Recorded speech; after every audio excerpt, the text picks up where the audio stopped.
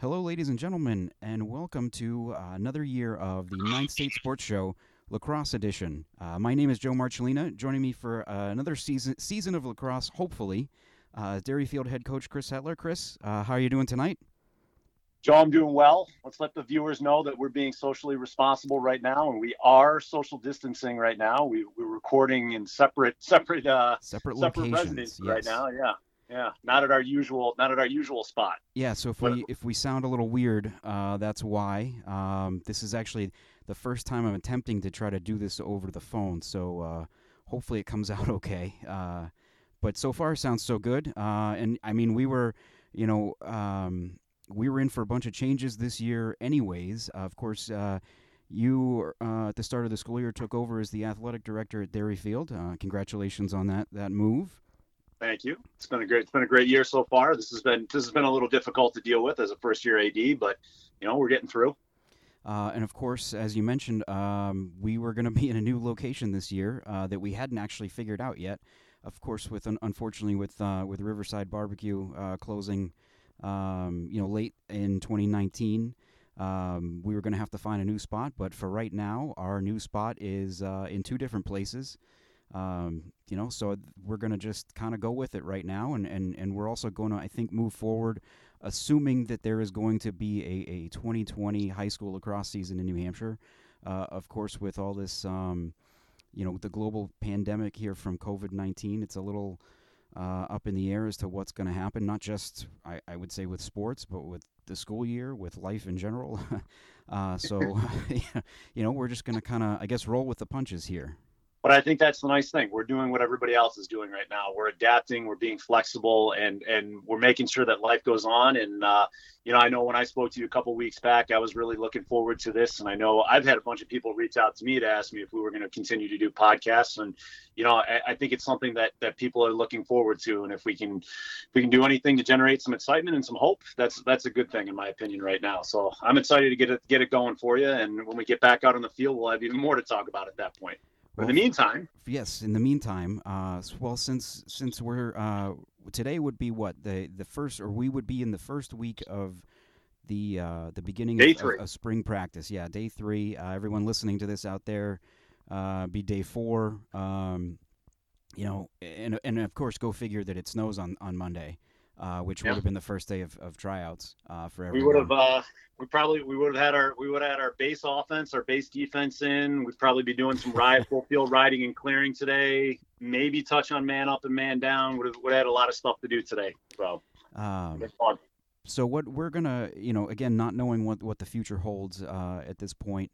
For this week, we're going to actually take a look at an exercise I did, earlier this year, back in February, which feels like a decade ago at this point. Um, but I again, doing this site nhhighschoolsports.com. This past January was the 10th anniversary of the site. So what I've been trying to do over the course of the early months this year is put together a top 10 list of players from the past decade, 2010 to 2019. Who just kind of stood out in my mind as being some of the top players in a couple different sports. Of course, we're doing a lacrosse podcast, so we're going to talk about lacrosse. Um, and I wanted to kind of get your feedback here, Coach, about just what you think and where we agree, where we disagree, and maybe Well, who. Oh, my feedback for you, Joe, is this was ambitious, and to say the least. I had a lot of coaches that reached out to me and said they would completely stay away from this altogether. I mean, it's amazing. I think we've touched on it in the show before, just the growth of lacrosse in the last 20 years, let alone the last 10 years. I mean, I think about those early teams that I've had. In fact, we're doing a little exercise on social media right now to have some fun with it. We're doing a March Madness Berryfield all-time team breakdown of, matching up teams, the 2027 team versus the 2017 team versus the 2017 and how they would have fared. And to try and narrow it down to your all-time team in New Hampshire. Wow, that's pretty ambitious. So kudos to you. And let's apologize up front. There's names that we're going to yeah. miss. And I would love to see some conversation started online, and I'm sure you would too. Let's let's throw out some other names that maybe we've missed in the list here. And we're going to go through that list, but then I think we're going to touch on some kids, not necessarily the best kids, but kids I remember from Division II and Division III, right, and maybe some other kids from Division I that stuck out to you as well. But yeah, as people are listening to this, give us some feedback online. Who'd we miss? What other players should be on that list? And if we don't mention the names, it doesn't mean that they weren't great players. It just means we didn't have time tonight. So I think the thing that we both kind of laughed about when we were first talking about this, of course, during the indoor season, we were meeting on Sundays up at the NH Sportsplex, talking about this. The two of us with Chris Cameron, the coach at Bishop Guertin, of course, and I think he kind of put together a list of his own, and I want to say it was like at least 20 players long. And when I told him, well, I'd like to cut it to, or I'd like to keep it to 10, 10 years, 10 players, he just kind of laughed and was like, "Oh, good luck." Yeah, it's impossible. And people are gonna debate no matter what. It's all for fun. I hope people keep that in mind as they're listening to this and they see the list online. That it's really about just looking back and remembering good times right now and players that stood out, and also what's your top 10 list? Post your top 10 list online for us to take a look at, and if nothing else, it'll bring up some fun debates and bring back some great memories in a time when we probably need some great memories right now. Absolutely. So let's, you know what, I'm just going to start here. I'm going to run down the list of names, just read them off. We can just kind of discuss, I guess, after that and Sure. mention who we maybe left off here. But these are in alphabetical order, so don't anyone, I'm not ranking them. We're not doing a 1 through 10. Actually, I believe we have 11 here. I threw in an extra guy, figuring that the face-off guy probably deserves we deserve to have one in there. So you see a lot of teams kind of or all-star teams or whatnot with 11 guys on them because of that extra guy. So that's what this is. When you count back and you say, "Wait a minute, Joe, you did 11, not 10. Do you not know how to count?" Sometimes I don't, but this time it was intentional. So starting alphabetically, we've got Ryan Osier from Pinkerton, Blake Boudreau, who played at Bishop Guertin in the early part of the decade, Foster Burnley from Souhegan, Brian Cameron at Bishop Guertin, and his brother Sean Cameron, also at Bishop Guertin, Connor Donahue at Bishop Guertin, who went on to play at Denver, was a part of their national championship team, I believe. Yep. Bob Fahey, also from Bishop Guertin, Nathan Larrabee from Bedford, one of your guys, Matt Milne from Derryfield. Yep. Dom St. Laurent from Bishop Guertin, and in goal, Alex Sturgis from Pinkerton. Yep, absolutely. I mean, it's a great list, and we can go down through each one of those guys and talk about why you felt that they were there. If you want, we want to start with Ryan. We'll just start in alphabetical order. Let's do it. Ryan Osier. I mean, Ryan. I had the pleasure of coaching Ryan when he was younger in our Tomahawk program, and Ryan from early on had incredible vision. He was a righty. He was a lefty. There was nothing he couldn't do on the field. We worked hard with him to get tougher and be able to turn the corner. And once he figured that out, he was just a dominant force. He was one of those early recruits, before the rule changed back to September 1st of your junior year. And he had to carry that burden for a while of being an early recruit and responded really well over the years to it. So incredibly impressed with his high school career and, now going on to Bryant. He was a 3-time All-American, which is something I don't think happens too much around here, does it? There aren't too many guys. No. I wish I had that stat in front of me. We don't have too many 3-time All-Americans, but yeah, that's a rarity here. But anytime you're talking Bishop Guertin and Pinkerton players, if you're a starter on one of those teams, and especially a dominant one like him, you're going to be in consideration every year. It seems like BG and Pinkerton, and deservedly so, get 2 or 3 guys on that All-American list every year. And the other thing, of course, he was a part of the Pinkerton's last 2 championship teams, both 2018 and 2019. But what kind of stands out to me was that he finished his career at Pinkerton as the program's all-time leading scorer in terms of points, which, for a program that's been around as long as Pinkerton's has been, with the number of just high-level players that have come through there. And the fact that he was, he had an injury during football season as a senior that, he played most of the year, but I don't know how close to 100% he was. I remember that they played BG early in the season last year, And I just watching him, he just seemed a little bit off in terms of, He had to sit out. Yeah, yeah, they were trying. I think he missed. I want to say he missed the first BG game Did he miss that the year, first BG game? I thought or he was on the field and he was it might kind have of been one of like, his first games back, if I'm remembering correctly. Maybe and maybe used it's a more as different like game I'm thinking of. yeah, and used more as like almost like a distraction on the field. Like Yeah. you had to still cover him, kind of thing. You know, Yeah. but he definitely wasn't 100%. But he was a tough kid and leader of that team. Yeah, and then to finish, to miss or to not be at 100% for probably most of a year and still finish with that record is just kind of, that says a lot to me. Oh, absolutely. I mean, you think about, Boyle graduating from there and then going on to the career that he had at Hopkins. I remember watching him back in the early 2000s and how dominant he was. And to think that, Ryan surpassed him in points, that's an incredible accomplishment. So the next guy on the list, Blake Boudreau, played at Bishop Guertin from 2010, 2013, and was a very good face-off guy for them. Went on to play started out at Marist and then transferred over to Merrimack and was a member of Merrimack's D2 National Championship team, in 2018? Two-time. Yeah. Or was it a two? Okay. Actually, I'm sorry. No, I'm sorry. It was his senior year. They won the first one. He was in the finals for 2 years in a row. And he had actually, to show how important he was, he had actually gotten hurt in that one, and it kind of turned the tide in that first national championship they lost. And then because of him, I mean, it was a blowout in his senior year. They ran away with it because he was that dominant that year. Just an incredible player. The one big stat that I was able to find in terms of his high school career, as a senior, he won 81% of his face-offs.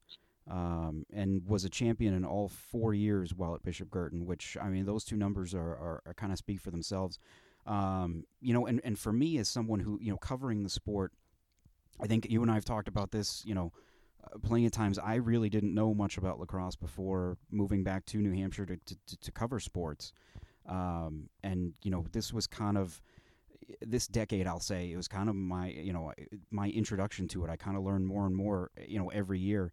And I remember Blake being kind of one of the guys that I first really saw play a lot, was able to talk to a little bit, and just kind of learn some things about just what what's important in the game and how to do face-offs. Like I said, it's something that I really didn't know.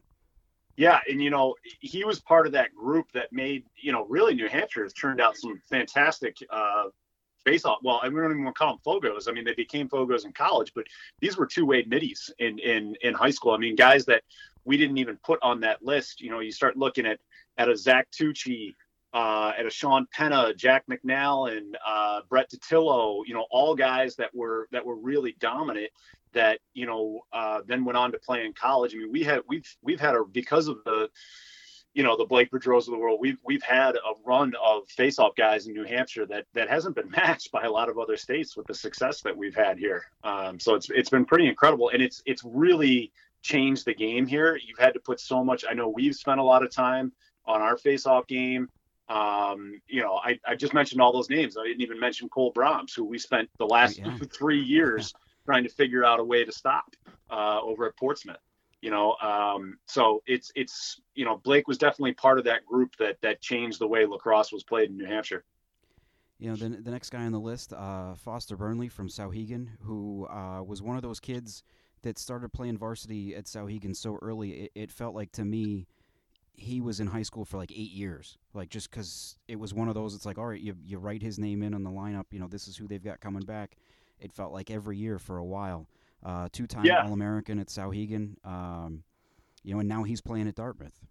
He was just, super nice kid off the field, but man, you looked at his eyes on the field and that was someone you did not want to cross. I mean, he just threw angry checks. I mean, you could tell, he was ready for college by the time he was a sophomore or junior. I mean, he played at a level, he was so physically developed and played at a level that he had to actually tone it down in high school because you just couldn't play like that against kids your own age. Yeah. Now he's thriving in college because he's such a complete player. He was a fantastic athlete. He could play LSM. He played close D, whatever they needed. I think he took some face-offs whenever they needed. He played. I believe they had him playing. They had him playing man up at one point because the offense just didn't surround as many pieces as they needed, and so he was doing everything for them. And again, he was part of that group that we saw run at LSM. I think another kid who didn't make our final list, Mike Bayless from Yeah. Bedford, Yep.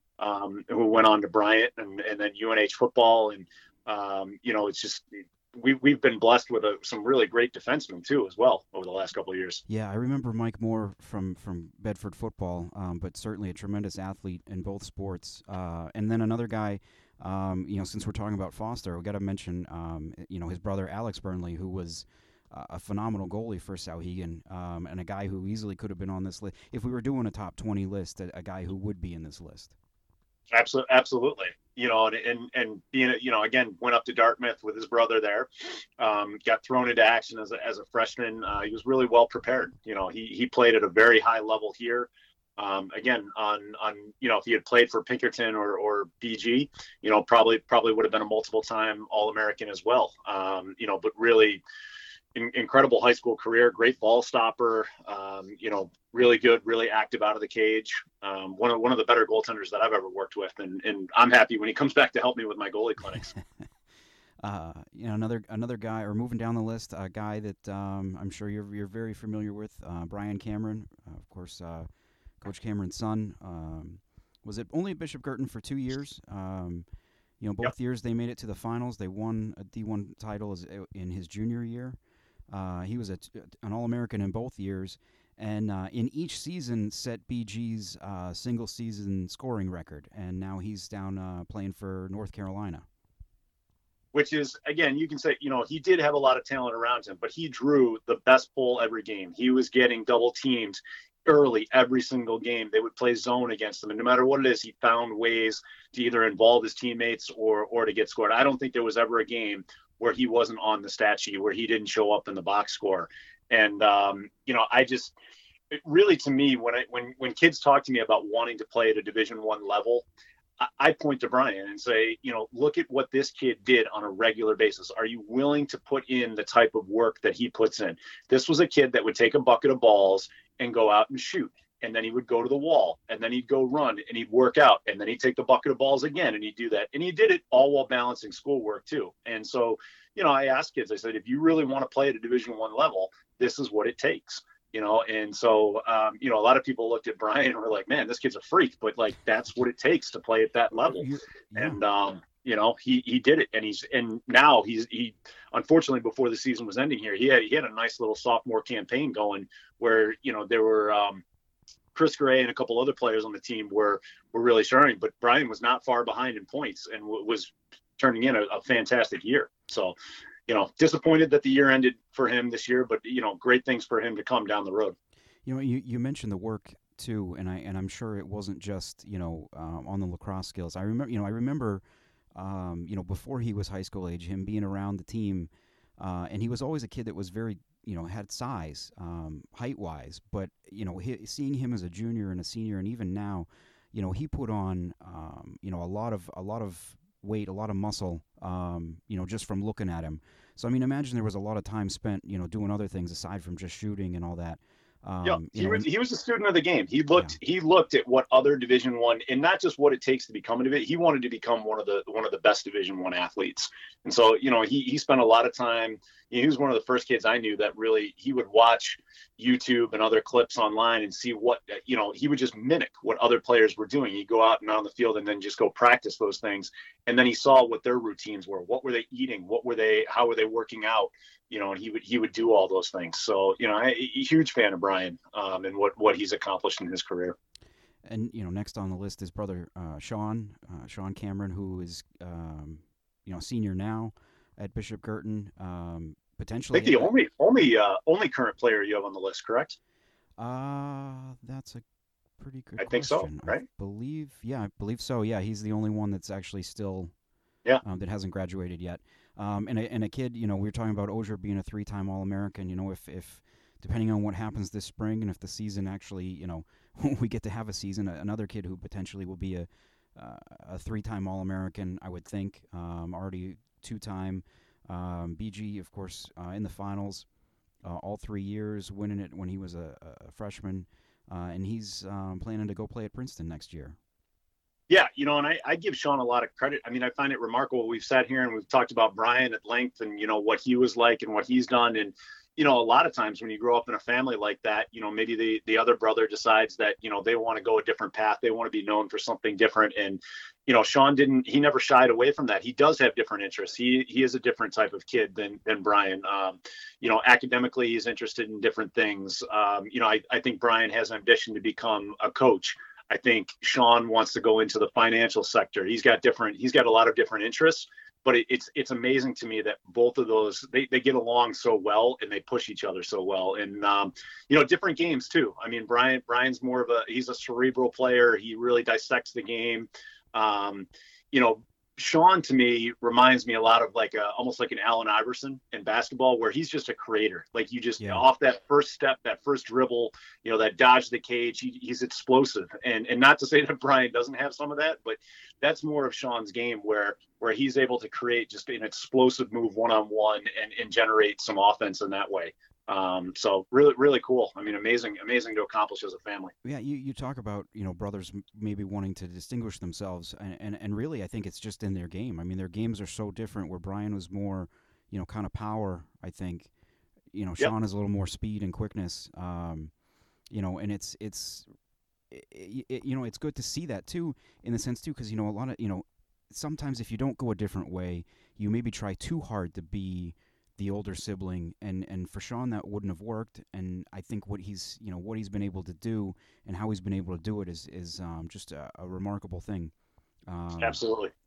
Moving ahead. Oh, I'm sorry. Didn't mean to. No. Go ahead. Yep. Absolutely. This is tough. This is tough not being able to see you, because I'm not. I can cue off. Can't give you those facial cues right now. Yeah. Or you give me looks like, what are you talking about?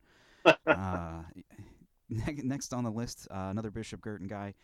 Connor Donahue, I got to really know he was in that, or was a senior in that 2014 BG team that won the 5th championship in a row, which set a state record in New Hampshire. I happened to be doing the season with BG that year, so I got to know him and another guy on the list, Dom St. Laurent, pretty well. I thought was just a pretty well-rounded kid, very, seemed very, for a high school kid, very polished and very, astute to what was going on around him, and how to, just how to play the game, and, 2-time All-American, and, the one number that I got that kind of stood out was he had, 119 points as a senior on a team that was loaded. Yeah. And again, it's easy when you've got guys around you that it's easy, but still he was drawing the number one defenseman every game. He had quick double teams. I mean, it's still, anytime to score over 100 points in a season, that's incredible. I mean, it's just, you think about what you have to average every single game to do that. And you can't have an off day. It's, and then to see what he did when he went on to college. I mean, his freshman year, he plays in 11 games for Denver. I mean, in a team that's competing for a national championship year in and year out. So extremely talented kid. And then following him, another BG kid, Bob Fahey, was I believe was a 4-year starter on defense for BG. He went on to play, or was a 2-time All-American, went on to play at UMass Amherst. Yeah, when I think of Bob, it's hard not to put Kyle Carrasca in that same thing. I mean, the two of them, we call them the Twin Towers, and those two guys, they sort of got thrust into Call of Duty pretty quickly. It was around that time where BG had the face-off guy, they had the offense. It's just, they were a little young on D. They had a pretty good goaltender, but they had to play some younger guys on defense. And these two guys, I mean, they played like grown men from the beginning. Both Bob and Kyle had tremendous takeaway checks. They were big, they were physical, and they played great angles. And it really transferred over into college for both of them. Next up, Nathan Larrabee from Bedford, kind of a guy that helped put that program on the map. He was only, looking back, I thought he had been around longer in terms of their championship teams, but I believe he was only on that 2012 team that started the 3-year run for Bedford. But certainly he was a standout player for 4 years. Was an All-American. With a young program like Bedford's, he, of course, no surprise that he finished up as the leading scorer there all time. And then he went on to play at Holy Cross. He, to me at the time, he was definitely one of the top players in the state. He was one of the best midfielders around. I mean, you could give him the ball and just create. That's Bedford had a dominant team at the time, but he's one of the kids that put them over the top at that point. And I don't think it's any stretch that at the time in 2012 he was considered, even though it was in Division II, he was considered one of the top midfielders in the state at the time. He was that dominant. And then, like you said, got a scholarship to Holy Cross to play, and he definitely did. He helped Bedford start that whole run and get the excitement going for that program.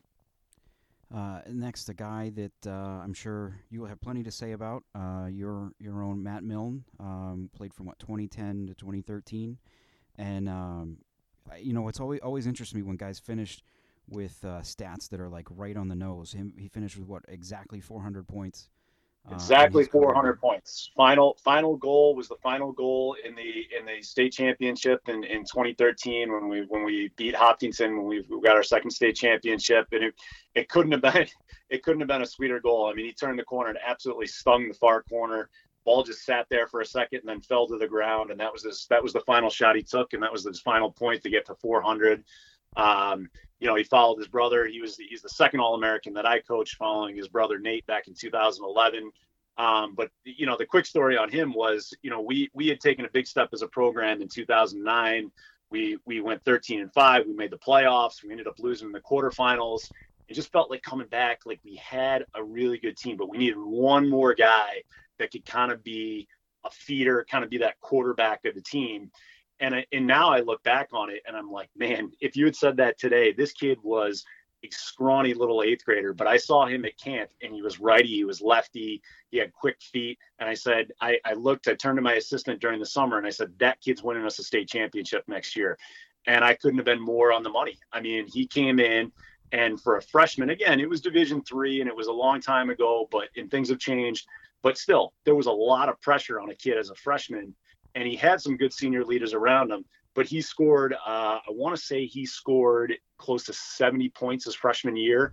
And again, say what you want about Division III. He rose up to the challenge in the state championship game, and I believe scored the game-winning goal for us. We ended up winning by 2, we ended up winning by 1, but he scored the 12th goal that ended up winning the game for us. So, Matt will forever have a special place in my heart, but I'm glad you picked him and I didn't have to, because there's been a lot of special Derryfield players over the years, so it would have been very difficult for me to choose one. So thank you for taking that out of my hands. So. Yeah, we don't want to. Yeah, make sure they all know that. You direct the angry emails to me, I guess, right? The next guy on the list, we did mention him a minute ago, Dom St. Laurent from BG, was on that same senior class as Connor Donahue, winning 4 straight D1 titles. Dom was a 2-time All-American. Went on to play at UMass Amherst, and I believe he's coaching in the area now too. Is he not? He's an assistant coach over at Souhegan, doing some great work with them. He's got his own little satellite youth clinic that he does. Just basically skills and drills, and doing some great things for youth lacrosse players in the area here. A tremendous private tutor as well. He was a great shooter back in his day, and really to the point. I mean, it shows that if you have good footwork, you have good mechanics, you don't have to be 6'2", 210 pounds to play Division I. Like he was a kid that made the most of his size and power and speed and worked really hard at his game. The other thing that I really liked about his game is he was one of those guys that was not a fogo. He took face-offs. He was pretty dominant at it and stayed on the field and played. I mean, there's another kid on our list, Matt Bain that went to Bishop Girton, that went to Air Force. He was another kid like that would take face-offs and stay on the field and get up and down the field. I love kids like that. I hope the game eventually gets back to that, where, coaches are looking for more two-way guys, because the game was just a lot of fun back then. Not that it's not now, but it was just different. So the thing that I'll probably always remember about Dom was, like I said, he was a part of that group that we did one of the first runs of the season with.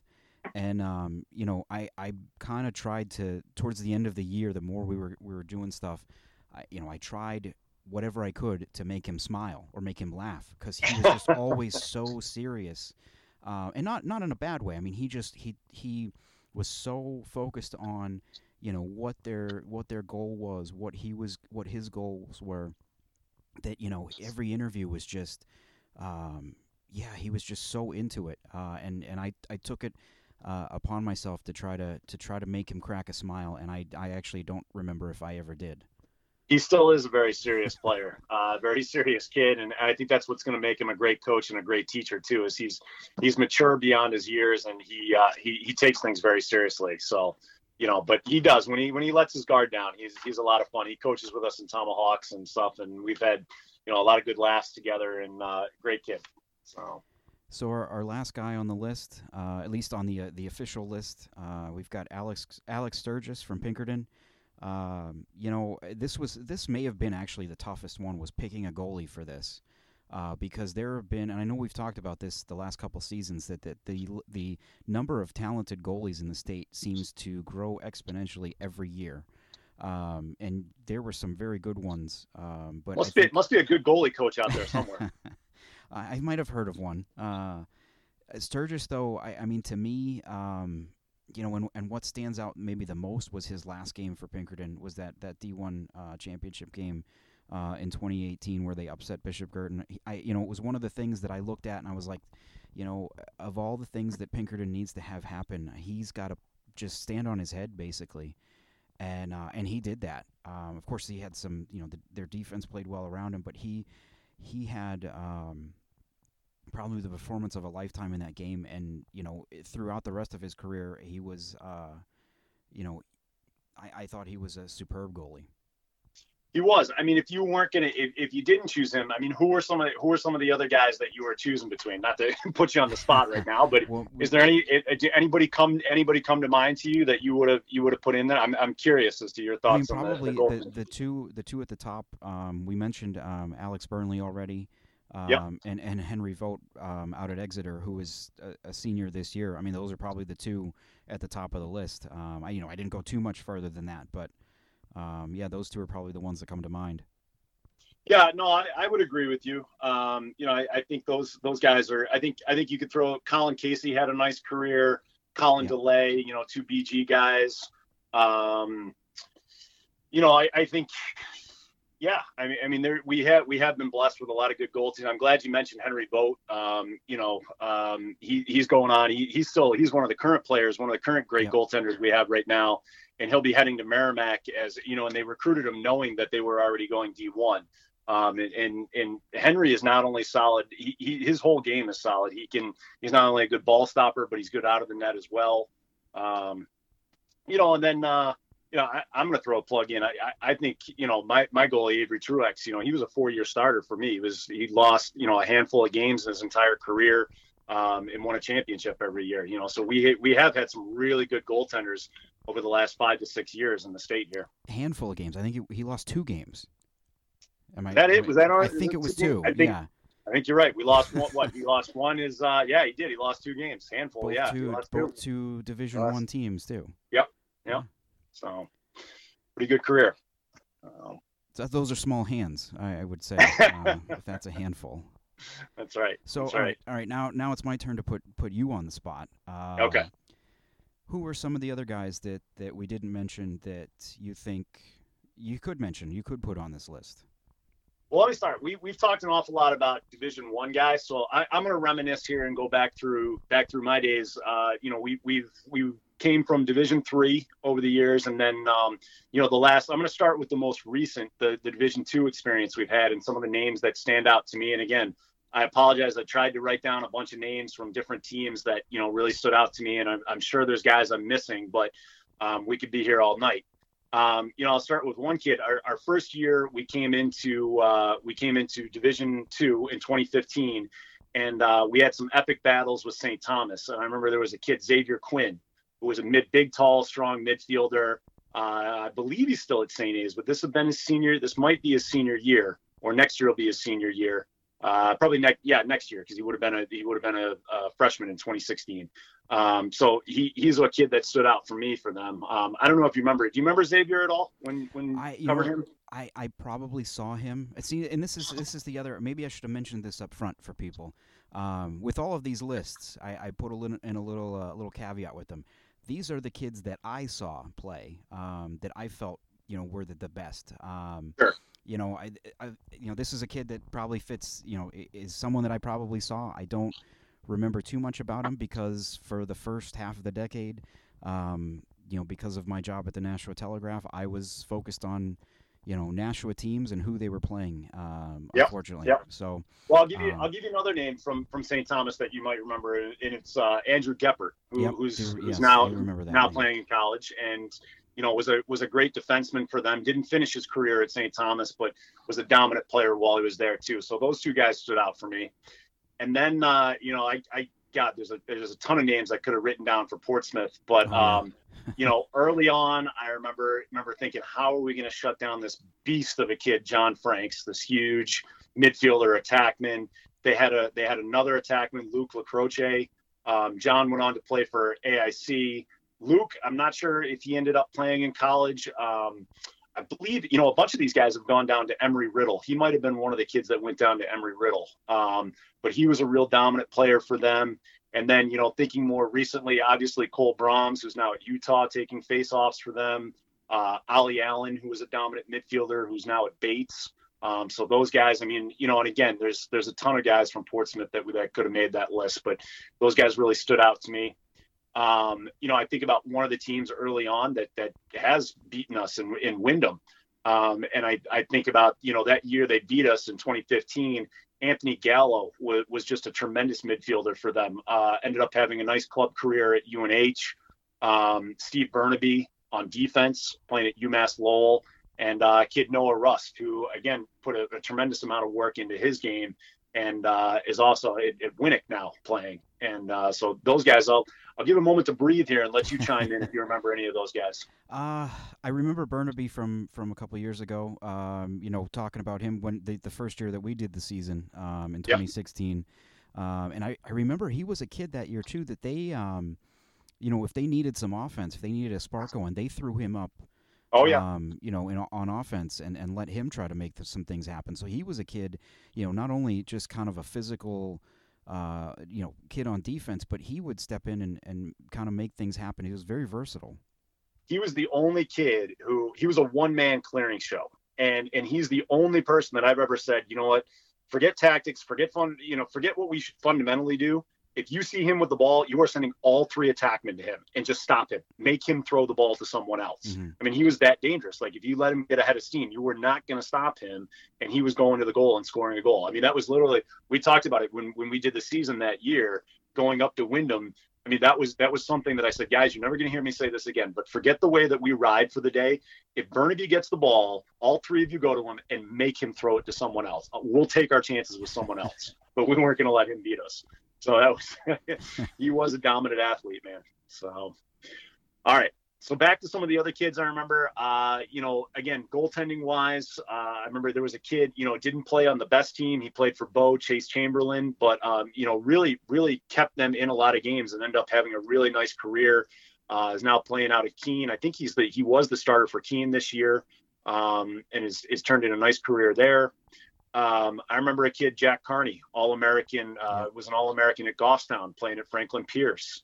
Other Goffstown kids. The year we lost the Goffstown in the state finals, Stephen DuBois, who's now at SNHU, Christian Marquis, who was an amazing face-off guy, and then would go down and invert and play attack during the game. Those guys really stood out to me. Sam Sheeran, who was another All-American for Goffstown, played at Lehigh as a midfielder. All kinds of anything on those guys. Anyone? Well, there's one guy. There's one Goffstown guy that you don't have on there that probably doesn't get as much recognition because he was such a good wrestler, such a good football player. Was Connor Bork from Goffstown? Absolutely, yes. I forgot about Connor. Yeah. I mean, he in a couple weeks we're going to be. Here's a spoiler for everybody. In a couple weeks I'll be doing top athletes, boys and girls, and on the boys' side. I think Connor's got a pretty good shot at getting on that list.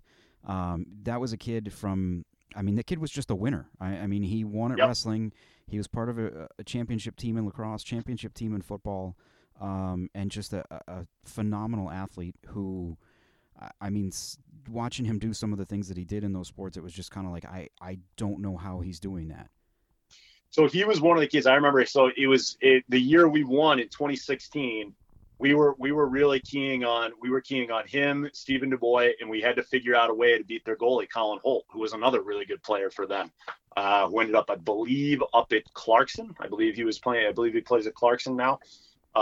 So yeah, I mean, Goffstown, just a program that only won one state championship in that run, but just a tremendous group of athletes and players there. Well, they were on the unfortunate end of Bedford's run there in Division II. I believe they lost to them in the 2 years prior to winning. Yep.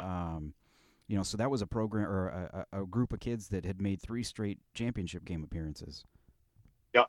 And I hate losing games, but it was a really nice group of kids and a hardworking group of kids, and and for Josh to get a championship with him retiring this year, Josh Lewis, it was a great way for those guys to cap off a really good run with that group of kids too. Anyone else? And then I'd be remiss. We've had some great battles with Hollis over the years, and the year we lost for them, the year we were going up to Division II, 2014, when we lost an epic double overtime game to them. Ryan Papineau, who was a dominant attackman for them, and then Sam Whitaker, who was a face-off and just a beast of a midfielder for them. That was back. I mean, God, things have changed so much that 6 years ago, you really could have like 2 or 3 dominant players, and that's all you needed. And now, if you don't have a complete team, if you don't have 10 guys out on the field there, it's really difficult for you to make the playoffs, let alone get to a state championship. But those 2 kids were very dominant for them at the time, and definitely big reason why they won that game that night. Do want to throw out a couple of other names? Well, you did mention a couple other guys while we were. They were all kind of on my secondary list. Velas, of course, Carrasca, Burnley and Vogt as goalies we talked about. Brett DiTillo, you mentioned face-off guy. Matt Bain, Jack McNallen. Also want to mention a couple other BG guys, Tim Heinrichs and Charlie O'Brien. Were both on that, I believe, 2016 championship team, I think it was, at BG. They were both seniors that year, I believe. Did you say Tim Hendricks? Yes. Timmy he's a senior this year at Providence, so it might have been would it have been 2015? Maybe they were. Might have been 2015. They were seniors. I thought it was. They all. You know what? You know this too. They all blend together after a while. We'll just say that. The years do blend together, but definitely two guys that stood out. Over the years. And then another guy from Bedford, Dakota Clark, went on to or started out at Air Force and then is now at UMass Lowell, I believe. Yep, you were right, by the way. I just looked it up. Timmy, it was 2016 when they were seniors. Oh, good. I thought So yeah, I mean, another guy we haven't really talked about, Buddy Carr from Exeter. There's a lot of great Exeter players over the years too, and Buddy was definitely, he was an All-American. Had a great career at UMass afterwards. Really dominant player for them as well. All right, I think we made it through the players. Did we make it through the players? Apologies. We made it through players. Apologies to anyone. There's 2 players left on there? There's 2 players left on your list that I didn't realize. I'm looking at Cody Marquis, one of my good friends here from Londonderry. I don't picture Cody I hope he doesn't take this in the wrong way, but I thought Cody was older than this. He's got it. What was it? 2010? When did he? I might be wrong with that. I could be wrong about that. I wish I had something in front of me. I wish I had something in front of me right now. But that one jumped out at me because I love Cody's game. He now plays in the Old Man League with us. I just looked it up right now. Cody Marquis, senior, 2010. He just made it in the window. Just in the decade. Just in the window there. But still, plays like he could be in high school right now, still out there with us. And the other kid who originally was on my list is one of the most dominant players that I ever played against in Division III back in 2010 We played Tate Jazokis, who went on to he only played 1 year at Kingswood, and he did go to Governors after that. But his 1 year at Kingswood was truly dominant. He was co-player of the year in offensive player of the year in Division III. And, as a freshman, he might have been an older freshman, but we threw the kitchen sink at him, and he still had 7 goals in that championship game. We couldn't stop him. So, just a great athlete there. So, well, that was fun, man. That was a lot of fun to look back on that. Yeah. If we didn't mention a name, apologies, but let us know, bro. Let us know. Yeah. What do you think? Do we have a quick minute to run down the teams? Absolutely, yeah. Let's take a look at your top teams. So these are now we did the names alphabetically. The teams we're going to do chronologically. So the first one I've got on my list would be the 2014 Bishop Guertin team that set the state record, winning the 5th consecutive D1 title. That team went 19-2. The 2 losses were both out of state. One of them I'm drawing a blank on at the moment, but I remember the other one was against LaSalle down in Providence. Actually, I believe it was Duxbury. They would have lost it that year. That makes sense.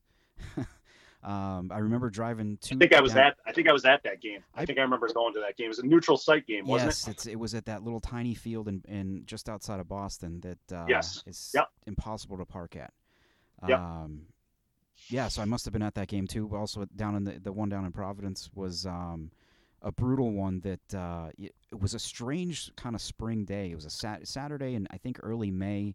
It was raining in Nashua. It was probably about 50 degrees. We drive down to Rhode Island, and it's like 70 and humid. It was just a gross day. I feel like BG had a lead, and then you could just tell they were getting tired because they hadn't played in conditions like that yet that year. Yeah. Well, and not to make excuses too, but that was still early on when Bishop Guertin was venturing down out of state and playing some of these teams, and I think they had to pay their dues as far as I think there was still some 50-50 calls that maybe the refs were calling for the out of state teams, and now when you watch those games, there's a lot of respect for what BG and Pinkerton and Bedford and some of these teams that have gone out of state and done. And so, I think it gets called pretty straight up. But, I think there was a time period there where, maybe the benefit of the call was going to the hometown team as it may be for a little while. The next team on the list, also from 2014, I've got Bedford, which is the 3rd year of their 3 straight Division II championship teams. And the reason this year they set the record too, right? They set it the next year. It got to 72 games. The following year after they moved up. And so when they eventually lost that streak, it was at 72. But the reason I had the 2014 team on there was because that team, they knew they were going to be moving up, so they scheduled a bunch of games against Division I teams and beat all of them, including Hanover, Exeter, and Pinkerton. Although the Pinkerton one was kind of on a fluky goal at the end of the game, still a win. Still counts. Yep. So that I had that team on my list. Absolutely. I mean, the way they challenged themselves that season, that was an incredible run there, and showed that they belonged. They had the talent to belong up there, and to Coach Gerard's credit, he challenged them appropriately. The next one you might want to plug your ears on this one. Maybe just I had 2015 Goffstown on my list. Nah, they deserve it. That was a great team. Really good team. Because of what we were talking about. That was a team 3 straight championship games. Had lost the previous 2 to Bedford, and it kind of finally broke through. I feel like it wasn't the end of that year too. They had been on a run. I think they were undefeated until late in the year, weren't they? And then they kind of. They lost by 1 or 2 to Exeter, I believe. Yeah, and it kind of, I think they had another close game there. It was like, okay, what's going on here? But that team, I think, was probably the favorite heading into the year. They absolutely were that year. I mean, they carried that well throughout the year. They carried that flag, and everybody kind of knew that was going to be the team to beat. And they had a solid player at every single position on the field, and then they had enough good athletes surrounding them that they were a dominant team all year. And again, that was a team that proved it too. And they played. I want to say, I wish I had their schedule in front of me. I know they played a close one with Exeter and lost, but I know I feel like they played another Division I team and beat that team. I don't know why Londonderry sticks in my head, but again, it was a really good team, and I was proud of my kids for how we came back in that championship. We were on the verge of getting blown out, and then we came all the way back to tie it and take it into overtime, and it just didn't work out. And it was a really fun. It was an epic game. It was great. And that was the first year that the NHIAA had all 3 boys championship games on that Saturday at Exeter. And I don't know if you remember, I believe the D3 game went to overtime too. Trinity beating Pelham, if I'm remembering that correctly. Yep, and then of course you had Pinkerton upsetting BG in the D1 game. So that was quite a day of lacrosse. Just 3 games that were, that definitely lived up to the championship bill. It was. I mean, I'm sad that I was on the wrong end of it, but it was absolutely a great day for New Hampshire lacrosse that day. Yeah. So I've pulled up Goffstown's 2015 schedule from that year, and of course it's on Max Prep, so I don't know how much you believe this. I don't know if I believe what's on here. So, man, we need where's Lax Power when you need it? Yeah. So we're all missing Lax Power right now. Moving on. My next team would be your 2016 team, the Dairyfield team that started your run of 4 straight D2 titles. I know you and I have talked about this before. Which of those 4 teams would, was the best one?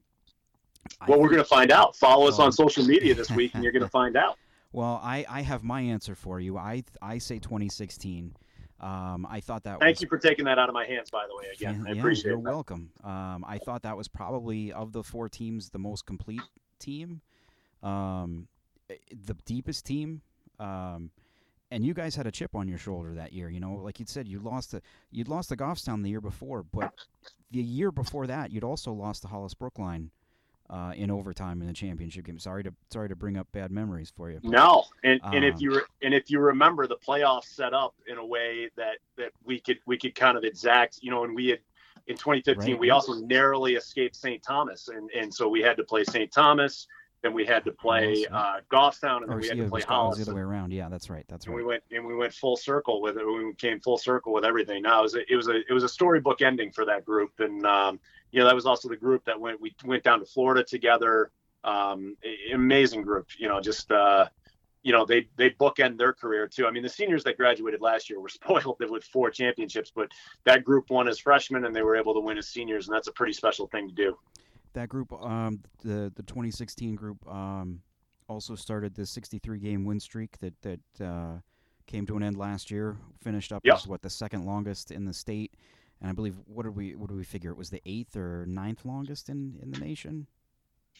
We have to look that up on Lax Records, but yeah, it's up there. It was a fun group, and it is like we talked about when it was happening last year. It's fun for we played the teams in front of us, and you can if we had been playing Division I or other teams, who knows how long that streak lasts. But I was proud of the group last year for rising. The 2019 team rose to the challenge. We played Westwood out of state. We played Souhegan. We played Exeter, where the streak came to an end, and we lost by 1 in that game. And, I think it really prepared the kids. So, over the years, I've really gotten on board with, if you challenge your players, you challenge your program gets better. And, so again, the streak was fun, but it definitely helped to springboard us to where we are today. So Lax Records has it as 8, but it also says 66 games, which is, I'm pretty sure isn't right, but it would still be 8 anyways if it is 63. We'll take the extra 3 wins. We'll go back. The next team on the list, I've got 2017 Hopkinton. Okay. This was the first of the 3 straight D3 championship teams for the Hawks. And the reason the reason I have this one on here, very much the same reason why I have your 2016 team on there, because I thought this was the deepest Hopkinton team. They dominated the most. They won games, they won by an average of 12 goals a game, and they allowed more. That's amazing. Yeah, they allowed more than 5 goals just 3 times all year. So I thought that of their 3 championship teams, I thought that one was probably the best.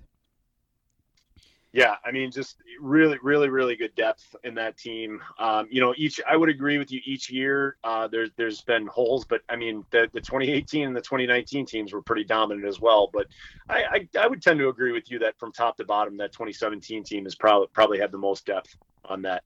Maybe we'll have to get Deacon Blue on one of these podcasts and see what he thinks over the years. Well, now that we know how to do these over the phone. I imagine we could. There you go. Okay, and then the last two teams I've got on the list kind of go hand in hand, and I guess it's pretty, given the way lacrosse in the state has been the last decade plus, pretty fitting, would be the 2018 Pinkerton and Bishop Guertin teams. Of course, Pinkerton upsetting Bishop Guertin in the championship game that year. And really, I some people may disagree with me on this. I thought that Pinkerton, as good as BG was that year, and they were very, very good, Pinkerton wasn't that far behind. And no. It did take a kind of a perfect storm, I think, for them to pull off the upset. And maybe if they play 10 times, Pinkerton only wins maybe 2 or 3. But they were a talented group that year. And so was BG, and I think that championship game, those two teams are a perfect example of just how much the sport of lacrosse has grown in New Hampshire in the last decade. Well, let me ask you this another way around though. If BG comes back and wins that game, do you still put Pinkerton on that list?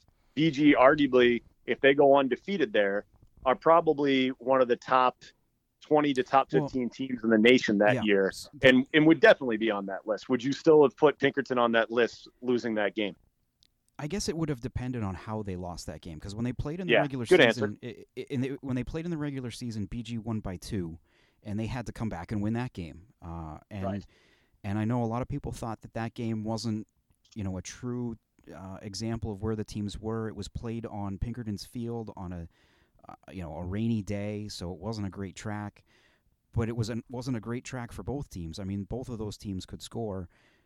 And I know we've talked about with BG that year. The thing I look at was, outside of the games against Pinkerton, their closest game was a 3-goal win at BC High, which was really a 6-goal game with about 2 minutes left. And BC High was a team that ended up finishing in USA Today's national top 25. So if BG wins that game, you're right. I think they end up being a top 15 team, in that poll.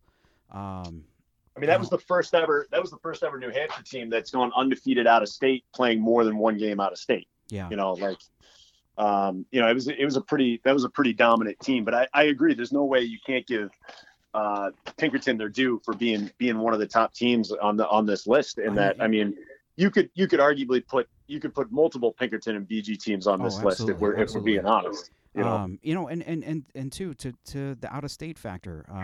That year Pinkerton went out of state and beat Medfield, Cohasset, and Lincoln Sudbury, and their only other loss that year was a 1-goal loss against Longmeadow. They play every year, home and away, or excuse me, they rotate every year as far as I can tell, or as far as I know. But they had a pretty decent out of state. Absolutely. No, that's a great list. You just rattled off there. So, no, I think you nailed it with that list. I think again, if people disagree and you feel like we've left some teams off there that should be on that list, let us know. But I've really enjoed it, Joe. It's when we've been we just hit the hour mark here, so I know it's a good thing. Good thing all of us are home with nothing to do right now. I did not expect to go to hit that long, but. Hopefully you enjoyed it, and I know I did, Coach. I'm pretty sure you did too. It sounds like. I've been. I think we hit an hour because we've been going through relaxed withdrawal the last 2 weeks absolutely. here. Yeah. Well, that'll wrap up, I guess, our first official Ninth State Sports Show for the 2020 hopefully season. Well, I think the plan going forward, weren't we possibly taking a look at what our season previews would have been for each division? Yes, I think we are gonna. Yeah, that's probably a safe bet, or maybe something we should do. We'll move forward kind of just assuming that the season's going to start at some point and kind of roll through our previews. Maybe we'll even take a little bit longer since we're going to have a little bit longer. And possibly if teams aren't playing, we can take some time to highlight players and coaches in the area and talk about, if nothing else, maybe this turns into a senior highlight and we talk about, the careers that some of the great seniors and where they're going to school next year. So I'm looking forward to it, Joe. Thanks again for having me on. I am too. Thanks again. He is Derryfield coach and AD, Chris Hetler. Chris, thanks again. I am Joe Marcellino. We will talk to you again next week.